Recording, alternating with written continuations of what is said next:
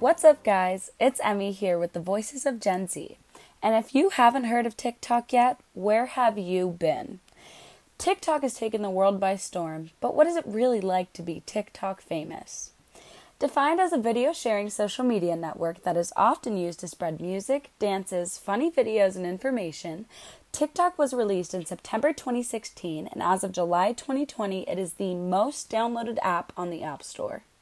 With 800 million users and creators earning millions a year, TikTok has a lot of people trying to conquer its algorithm. I mean, why wouldn't you try? The possibility of shooting into stardom like TikToker Addison Rae and having the chance to earn millions a year? It sounds way too good to be true.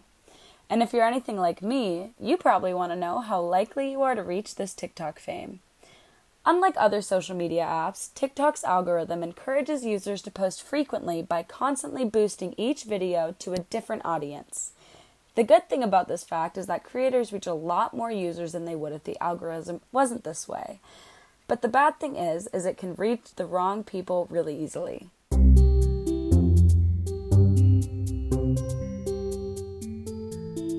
Unlike other social media apps, TikTok's algorithm encourages users to post frequently by constantly boosting each video to a different audience.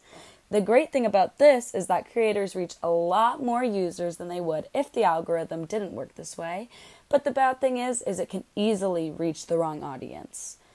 In theory, TikTok's algorithm works well enough that someone with 0 followers and a new post can go viral with that post, since the For You page is based on interactions, location, and video information, like hashtags and sound. This being said, the app is very location-based, and users' For You pages are often filled with similar users that live near the area.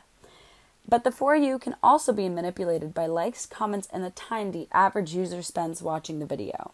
I thought that was crazy when I found that out. Like, you could watch a 30-second video for 10 seconds, and TikTok will automatically stop showing you those videos or, limit those videos. That's insane. They literally check how long you are looking at a post for, and if you watch it 10, 15 times, they'll probably flood your For You page with that. And so that's interesting. I know I'm the person who kind of just lets their phone sit. Ugh, it gets so bad. It plays 20 times. But that's something to note.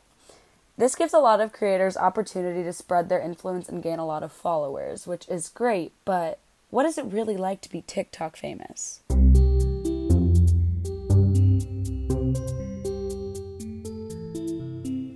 If you watch TikTok frequently like me, then you know who the D'Amelios are.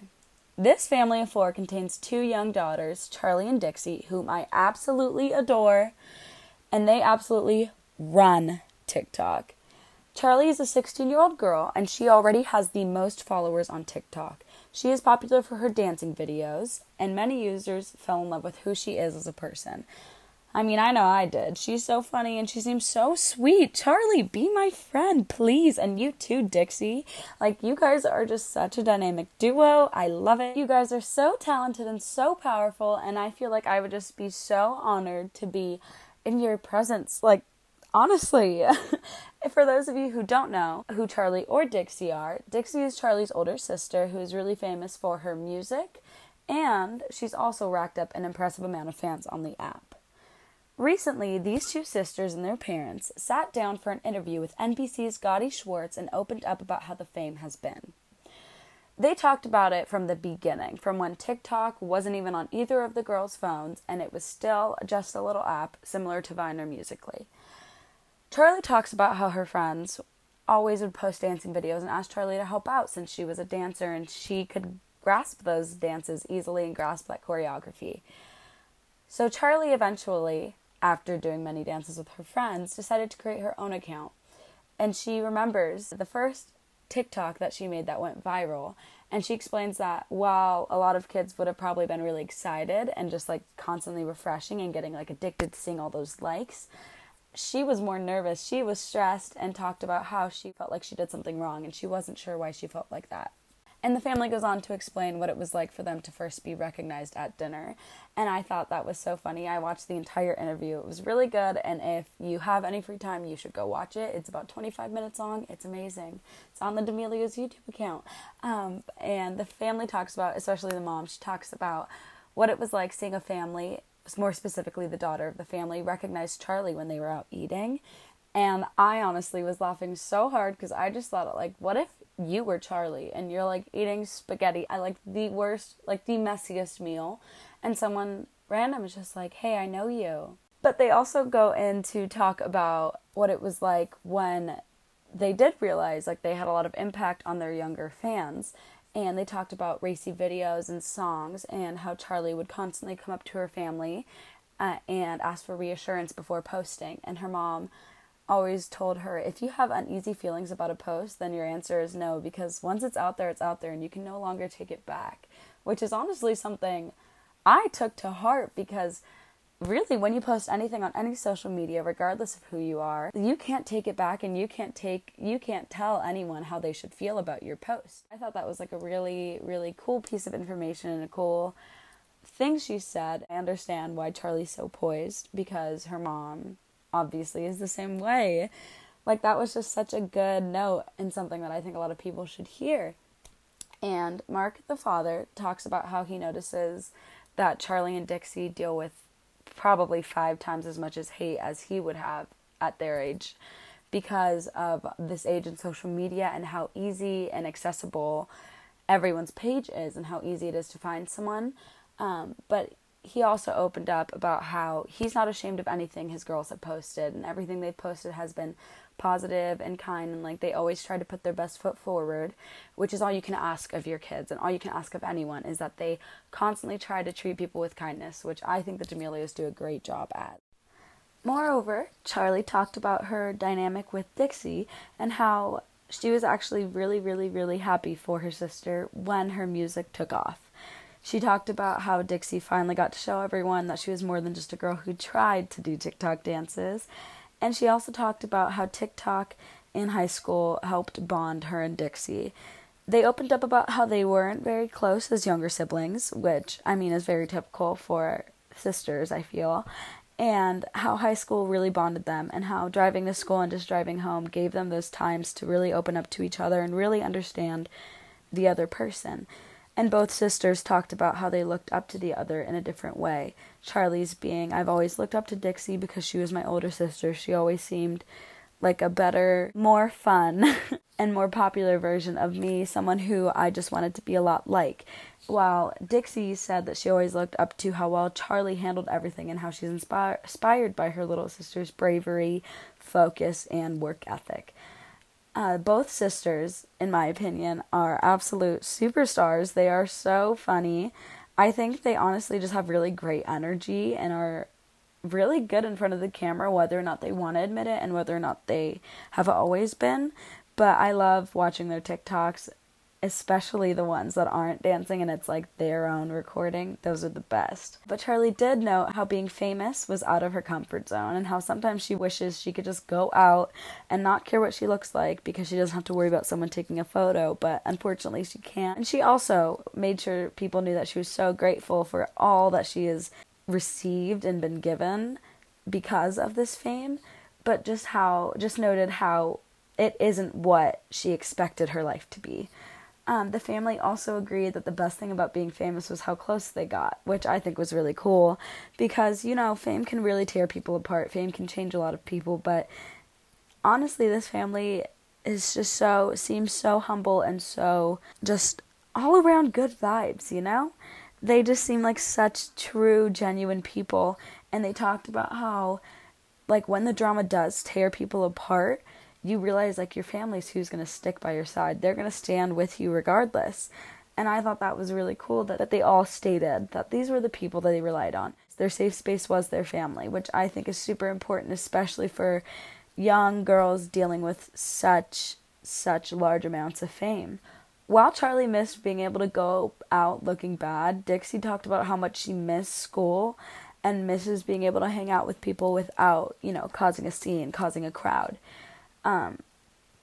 Even though we're all in a pandemic right now, if we were back at school and we were at, like, normal life going on, no coronavirus worry, Dixie talked about how she just wants to see her friends again. She just wants to hang out with people and, kind of lead a normal life. Be that same girl that she used to be. And same with Charlie. Charlie talked a lot about how she misses just being able to go to dance competitions and not feel like she had to be the center of attention, which I think is actually a very fair thing to say. Like, a lot of people will clap back with the, you asked for the fame, but I think a lot of people don't necessarily ask for the fame while they receive it. They just kind of have to go with it. Once you get fame, you can't really deny it. You can't say, like, no, I don't want it. Once you get it, you get it. And I really think these sisters and this family are doing great with handling it, because I just think they seem so well-mannered on social media and on sites. They just seem so humble and kind and gracious. I feel like I've just said this so much, but if you can't tell now, I am obsessed with the D'Amelio family. I think they're just so cute. And, like, their mother talked about how she just really wants a garden, and I thought that was so cute. I would love a garden, too. I'm just terrible at gardening. But, I would love for you to create TikToks about your garden and post them on the D'Amelio TikTok account. I will watch all of them. I will save them to my phone. But besides just the family going through this, a lot of TikTokers face a lot of downsides with the app.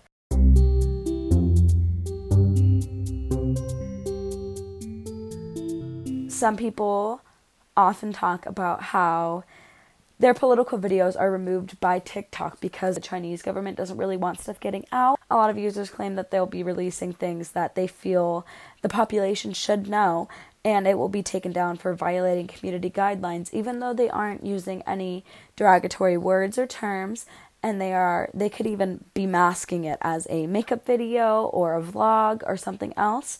Their video always seems to be taken down.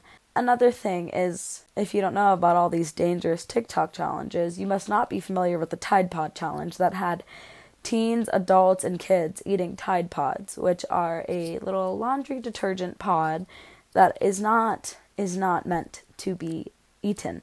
But there was so many other challenges, like the penny outlet challenge, where you plug an outlet in, you put a penny in there, and it causes sparks. This actually caused a lot of homes to catch on fire. And the skull breaker challenge. I feel like I shouldn't even explain that. The skull breaker challenge doesn't sound good regardless. TikTok has definitely had its fair shares of risky challenges, which have led to a change in the community guidelines.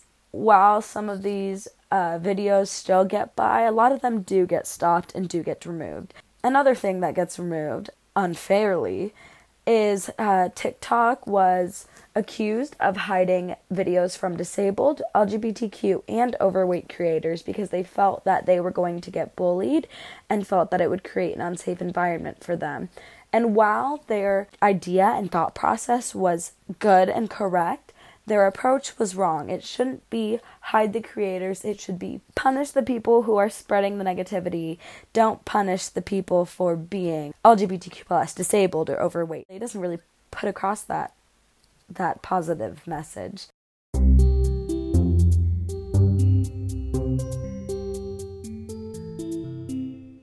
Over its course, TikTok has shown, though, that it does really listen to what their users say about the app. And they do update the community guidelines, and they do listen to what people are concerned with or bothered by. So I really do think this app is here to stay, and I do think that the creators are going to try to keep updating it and keep refreshing it to, match up with society and match up with people and match up with its database. Overall, I think its positivity overwhelms its negativity. While the negatives do stand out a lot more, there are so many users out there just spreading entertainment and or help for others. Like, doctors will go on there and help patients with some viewers who can't afford to go to therapy. They'll help them deal with mental health issues like eating disorders or depression, stuff like that. Or there will be people in certain fields like modeling, or if you wanted to be a firefighter. There are people on TikTok who will help you learn what you need to take, what classes you need to take, and where you need to go to get to where you want to be. I just feel that there's so much positivity there that we just need to focus on the positivity as a society. Like how news really doesn't show all of the positive stuff, but definitely shows all the negativity. I think people in general should just start focusing more on positivity Find those good TikToks. Find those people who are actually there to help and aren't there to hurt and aren't there to be mean. But that's it. I hope you guys feel the same about TikTok. I hope you like it. And if you don't, I hope you find a reason to. I don't know. You should probably look for one. There's so many reasons to. Just type in an interest in that hashtag. Find your people. Find your crowd. And if you haven't tried TikTok, you really should. I bet you'll fall in love with it. And that's all I have for you guys. Thank you guys so much for listening. I hope you join me next time. That's it. Stay safe and spread love. Bye.